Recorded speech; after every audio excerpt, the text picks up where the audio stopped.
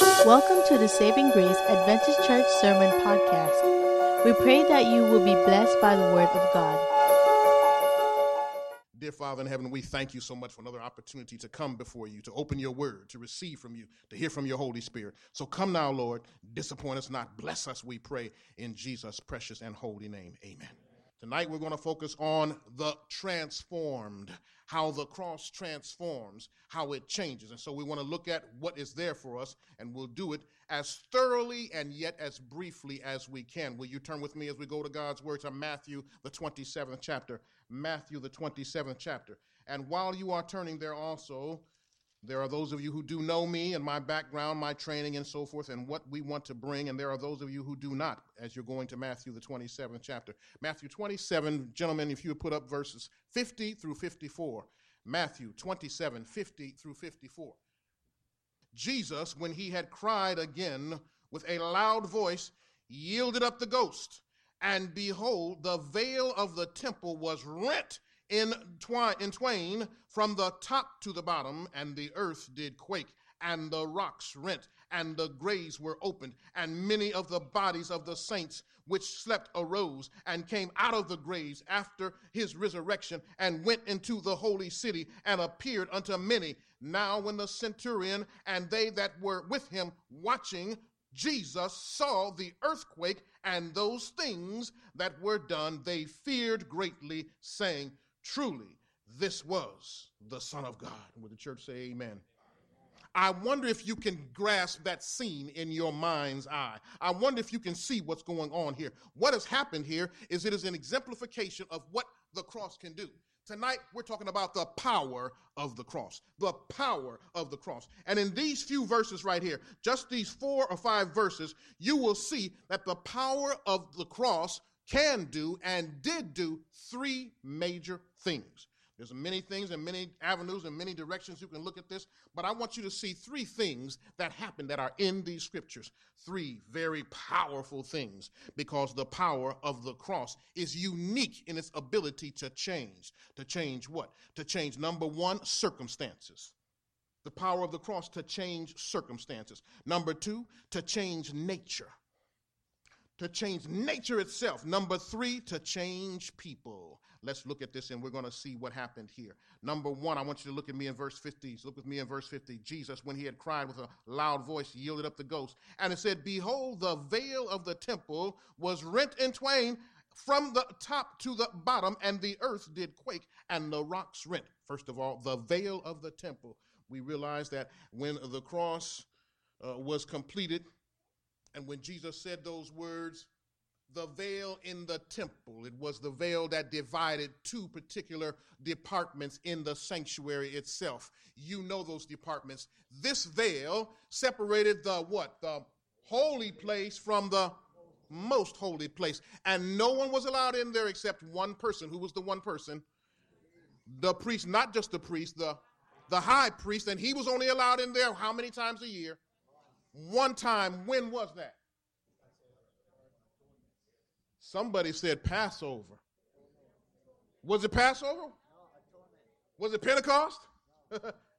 Was it Day of Atonement? Was it the Feast of the Tabernacles?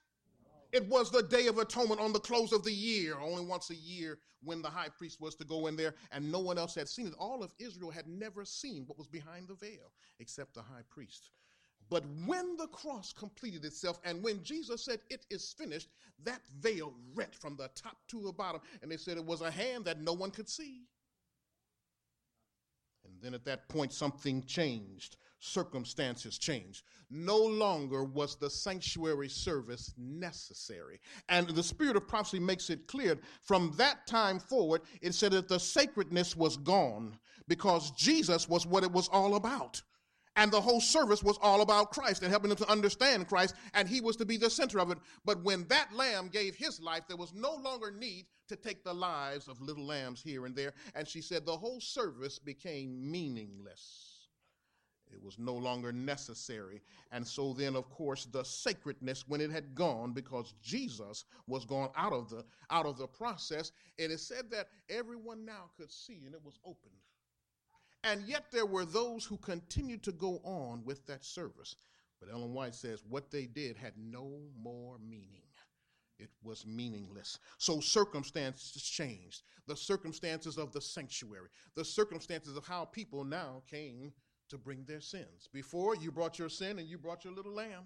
And when you brought your lamb, you had to go through the process. When people brought their lambs to be sacrificed in the sanctuary, they brought them to the priest. And you all know the process. Let's see how much when the people brought their lamb, that lamb, of course, they had to pray and confess their sins, right?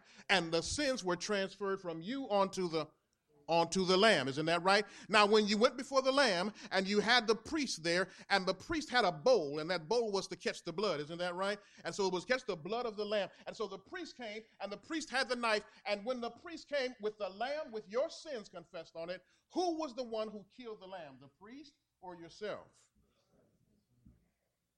Are you sure about that? Wasn't it the priest who actually killed the lamb? Was it the sinner or was it the priest?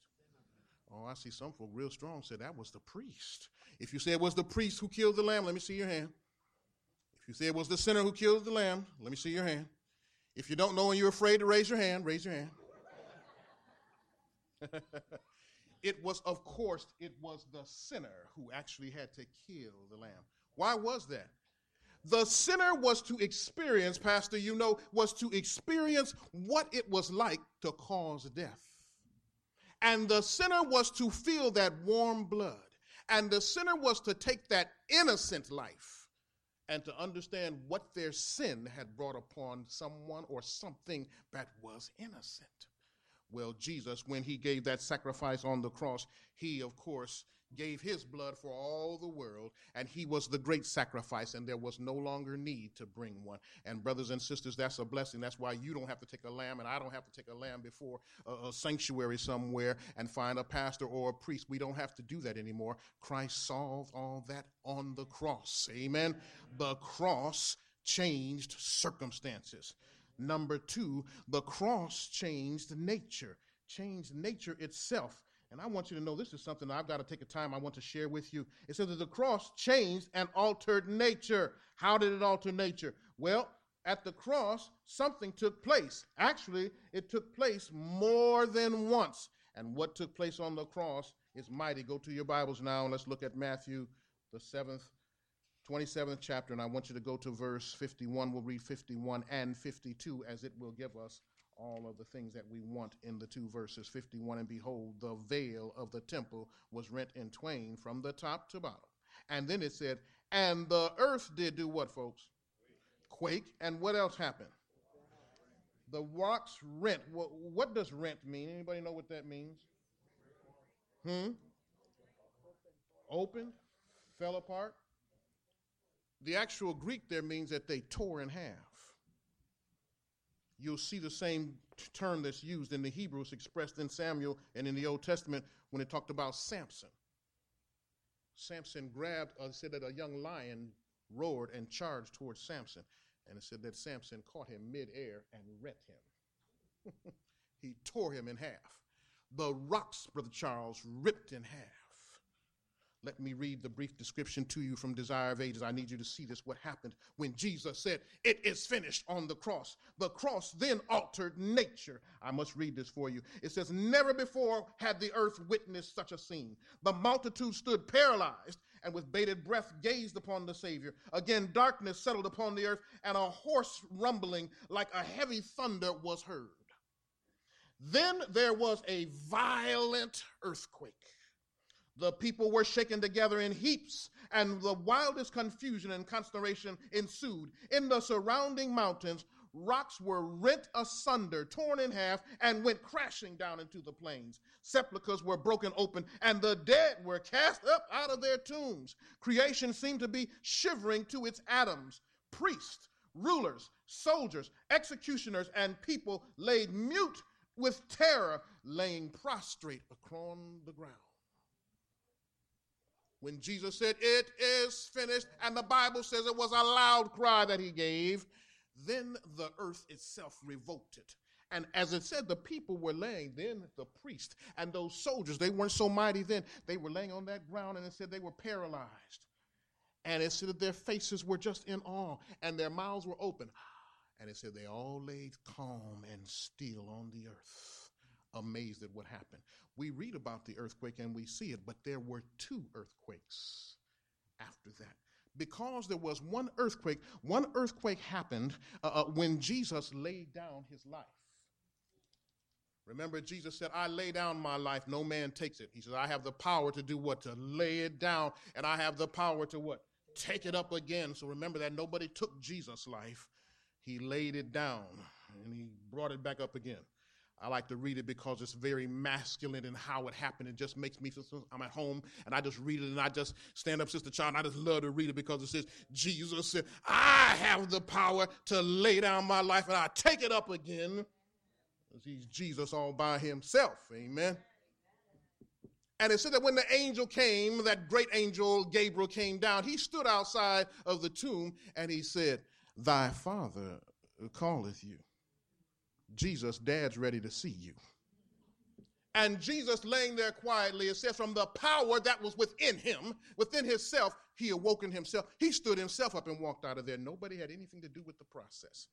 Now, there was one earthquake when he laid his life down on the cross when he said it is finished. And then when he took his life up again, a second earthquake happened. And the earth outside the same thing. And so those people were forced to say, surely, truly, this was the Son of God. Number 2, nature itself responded, and the cross had to respond. Also in that time, if you go to 1 Corinthians, you'll see in 1 Corinthians 15 and 6, that when Jesus came up from the grave, something else happened. People came up with him.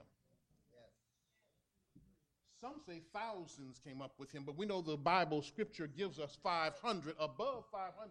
You'll see on the text there, it says, after that, he was seen of above 500 brethren at once, of whom the greater part remain unto this present, but some are fallen asleep. Now, I won't go into that text long because there's a whole sermon there, because some stayed with Jesus and some fell back asleep. I think I will go there. Can I unpack that just a little bit? Some went with Jesus. Those were co-laborers when they were alive. They were workers in the church. It's that they laid down their lives in the process of talking about Christ. They said they were co-workers and and with those, they went to heaven with Jesus. Some speculate maybe they were the 24 elders. There's a lot there, but those, and then the others who were not, but who were still there, came out of the graves and said they lived a normal life and they went to sleep again. So some were alive. That represents some of us in the last days, what will happen, how some will go with Christ, and there are others who will have a different process will take place in your lives. We won't talk about that just now, but at least 500 people came from the graves. That must have been something. So that first earthquake, when the first earthquake took place, people fell on the ground. And they were amazed and they were afraid. In the second earthquake, people came out of the ground. And they were happy. And they stood, my brother, and it said they went around and witnessed. So these were dead folks walking in the city, telling their testimony, singing like my brother did, talking about Jesus, and telling them, just going off free. Can you imagine, folks? Now, wait a minute, he got buried last week. I remember, I was at the funeral. And now he's telling me about Jesus. You've got to picture these things in your mind. It said it was at least 500 people or more that they saw.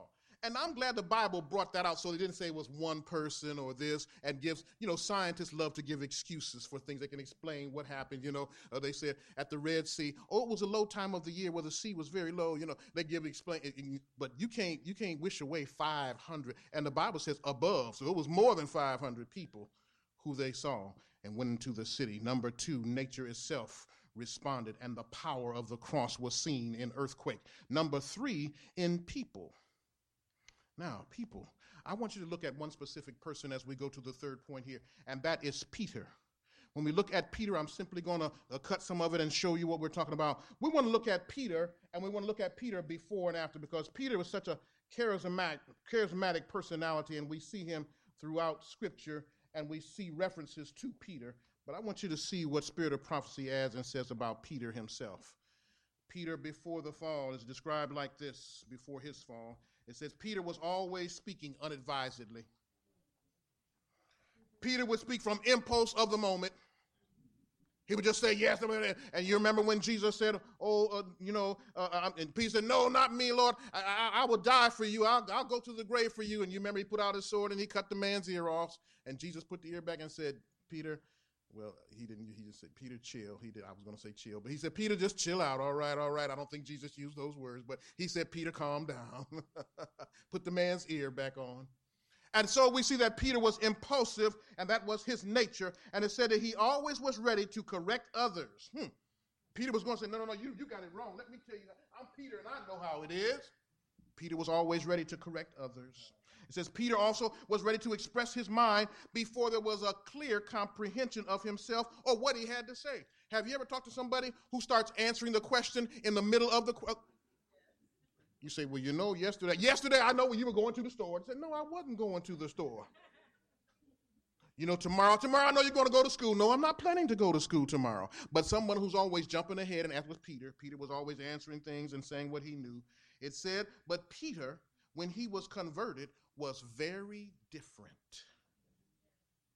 What made the difference? Pastor, what made the difference? The cross made the difference.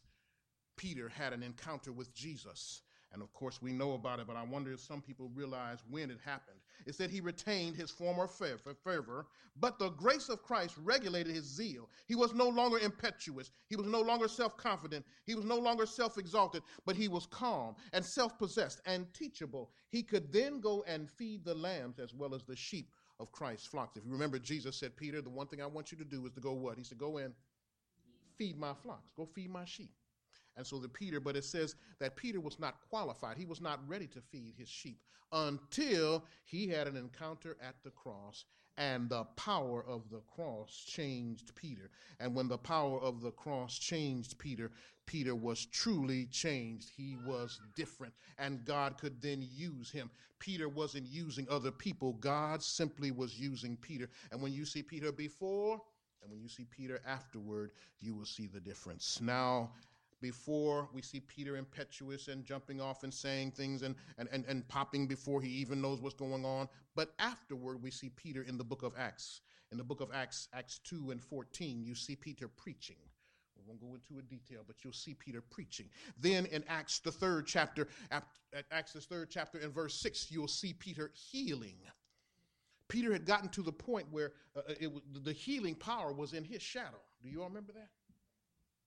People would bring their sick and say, just lay him down, and let's hope that when Peter walks by, his shadow would fall on them and they would be healed.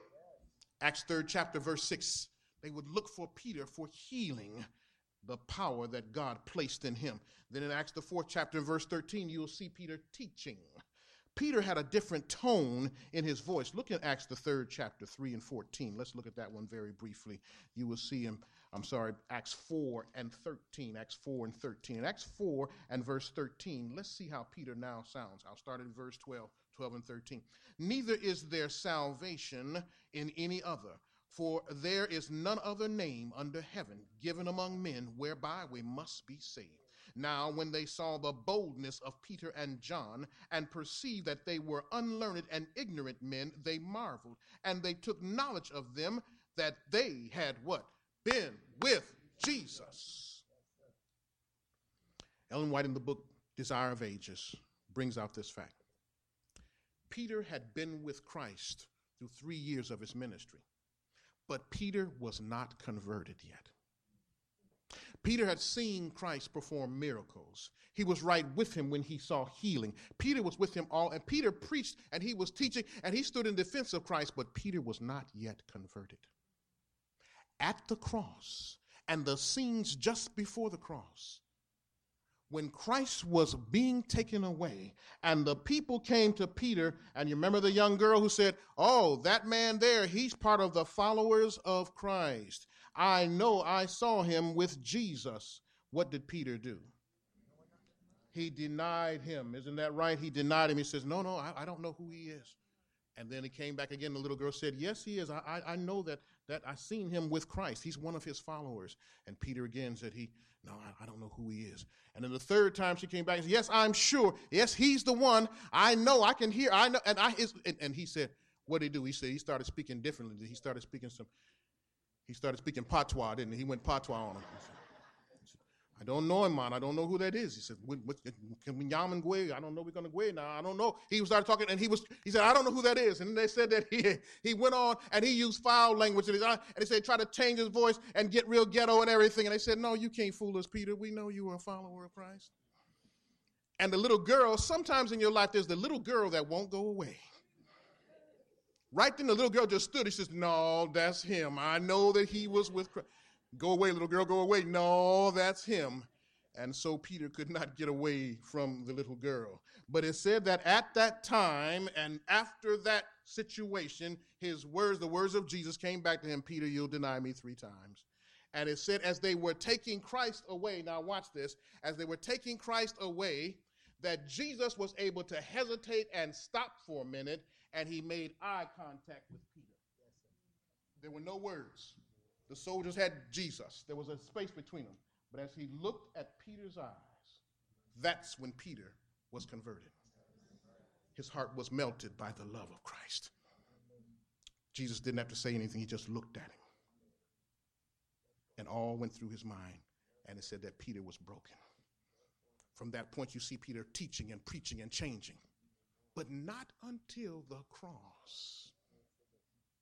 Because the cross, all of the disciples, if you remember, they ran and they hid and they were afraid.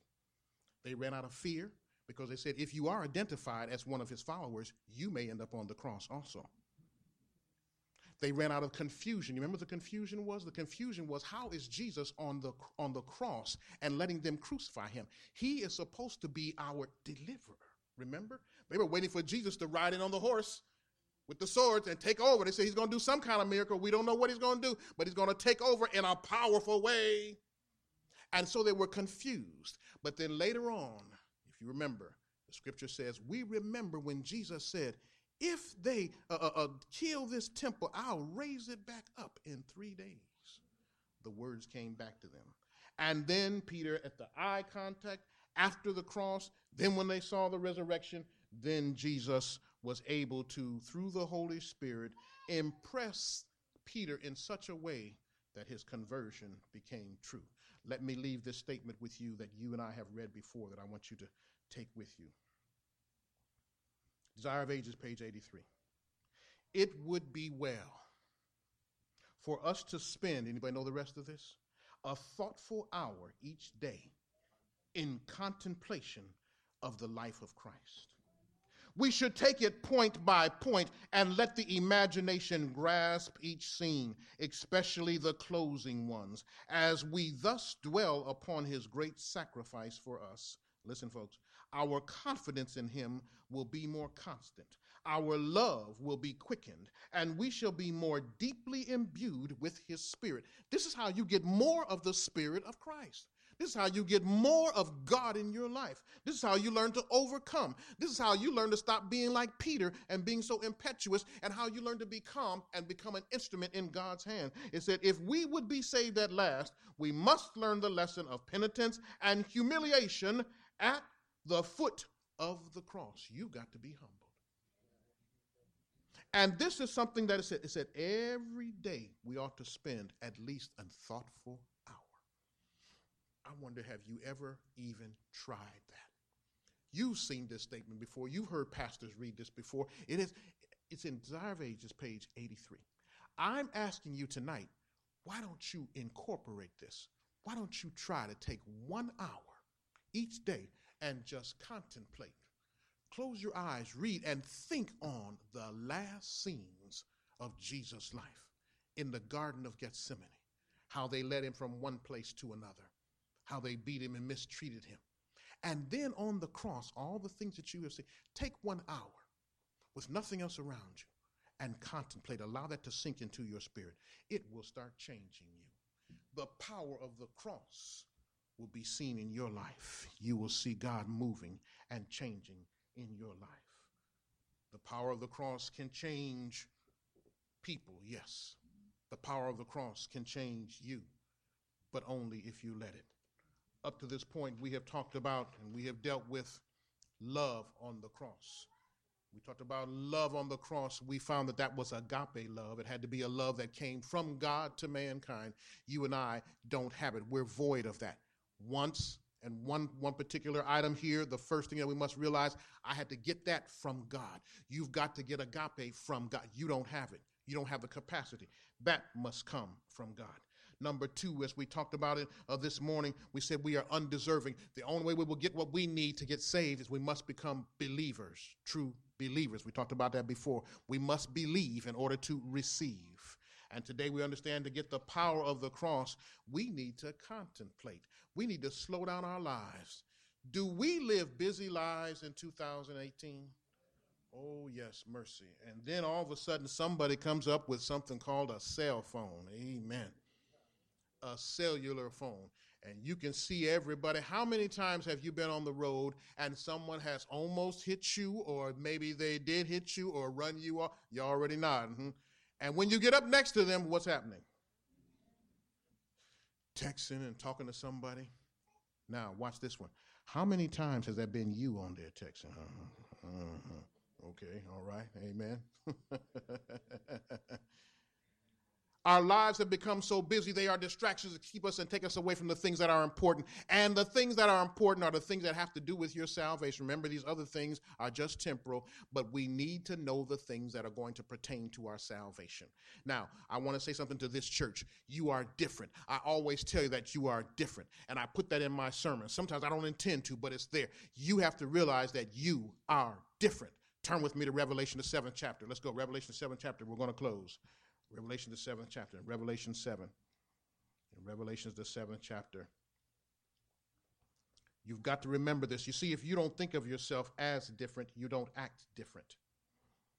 Because you don't think of yourself that way. You think of yourself just like everybody else.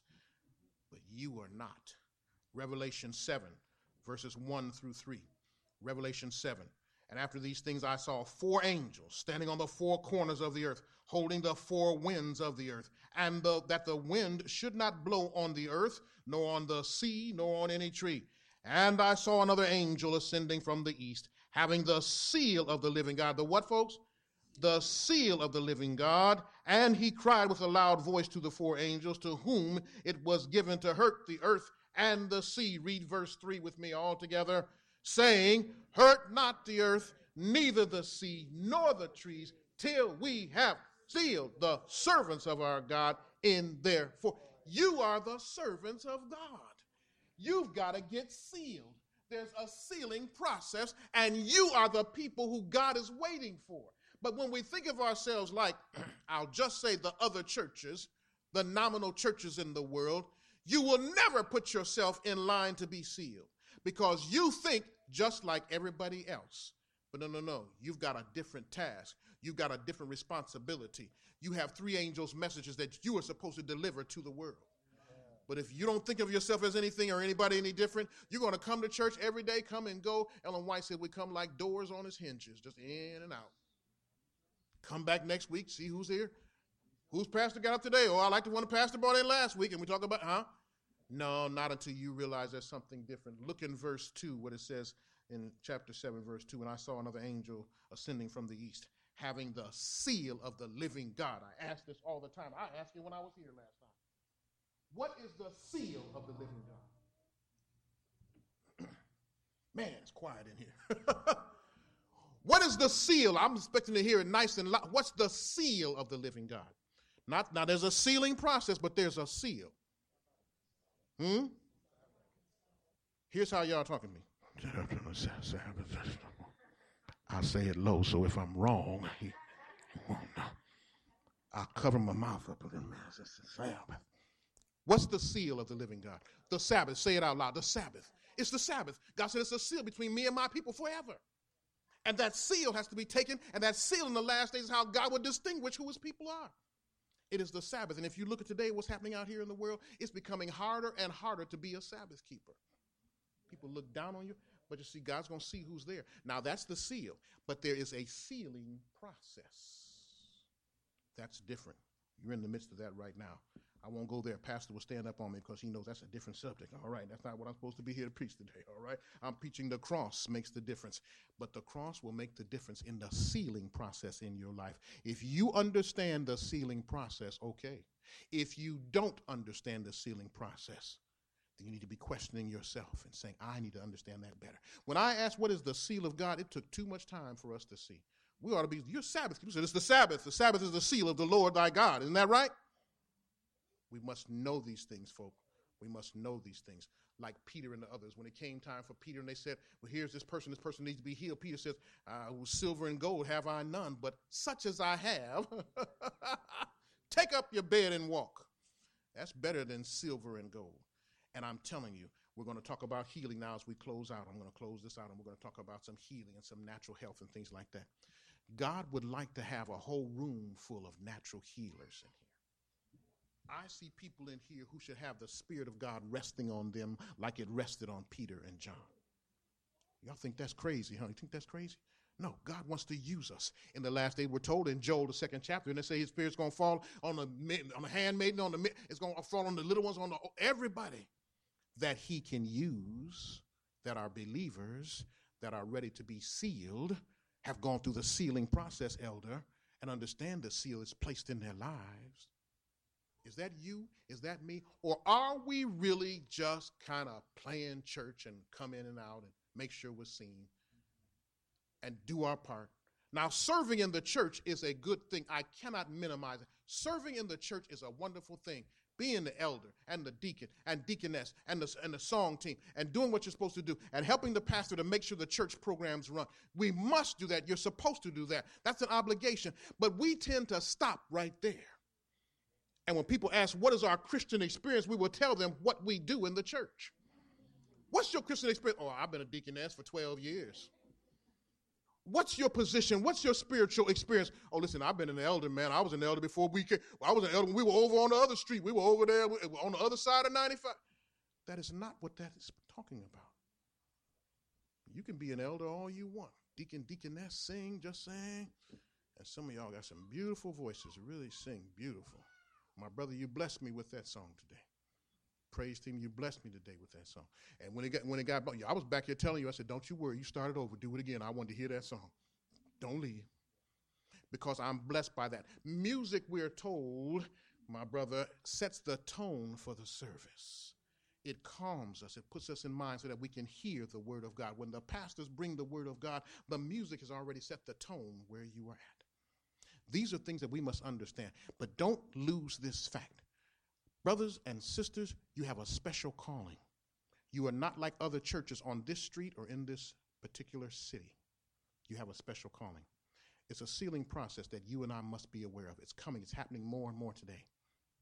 And as we have people named like names like Donald Trump. We have people like that who are causing things to happen in a different manner, or things are happening in a different manner because of that. You and I need to understand what our calling and our election is.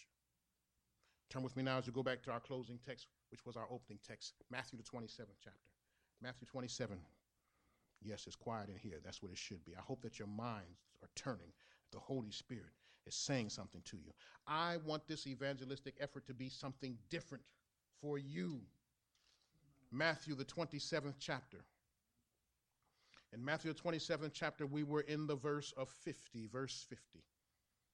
Jesus, when he had cried with a loud voice, what did he do, folks? It said he yielded up the ghost. He yielded up the ghost. He gave up the ghost and laid down his own life. Why did Jesus do that? He did that for me. He did that for you. Until you make that personal, you're going to always think that Jesus did that for somebody else. My brother, you can come to the instrument. I'm ready to close. But we must understand this, that Jesus, his sacrifice, everything in the cross is for you. The power of the cross, the love of the cross, the purpose of the cross, the place of the cross. Tomorrow night, the place of the cross. Do you know where the cross was strategically located is very significant? It has something to do with anatomy, and it also has something to do with your salvation. You must understand where the cross was and why.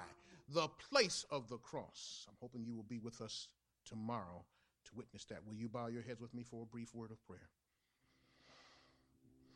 Our Father and our God, we come before you now realizing, because we know in our spirits that we have something special to do.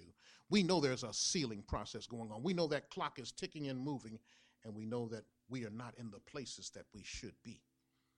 So, Lord, as we have looked today at Peter and others, and we have seen how it is before the cross in their lives and after the cross in their lives, we know that we must act in a way that we have been with Jesus, that people will see something different in us. We pray that this evangelistic effort will prick our hearts and do something in us that we will leave this place and people will say, what happened to him? What happened to her? I believe they have been with Jesus.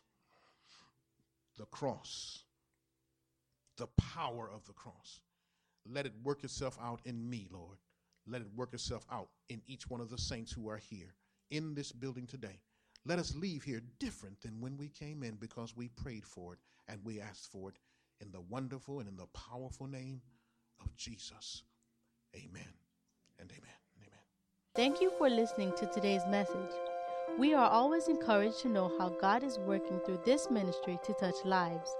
If you have a story to share of how God is working in your life, please let us know by sending an email at podcast@savinggracesda.org.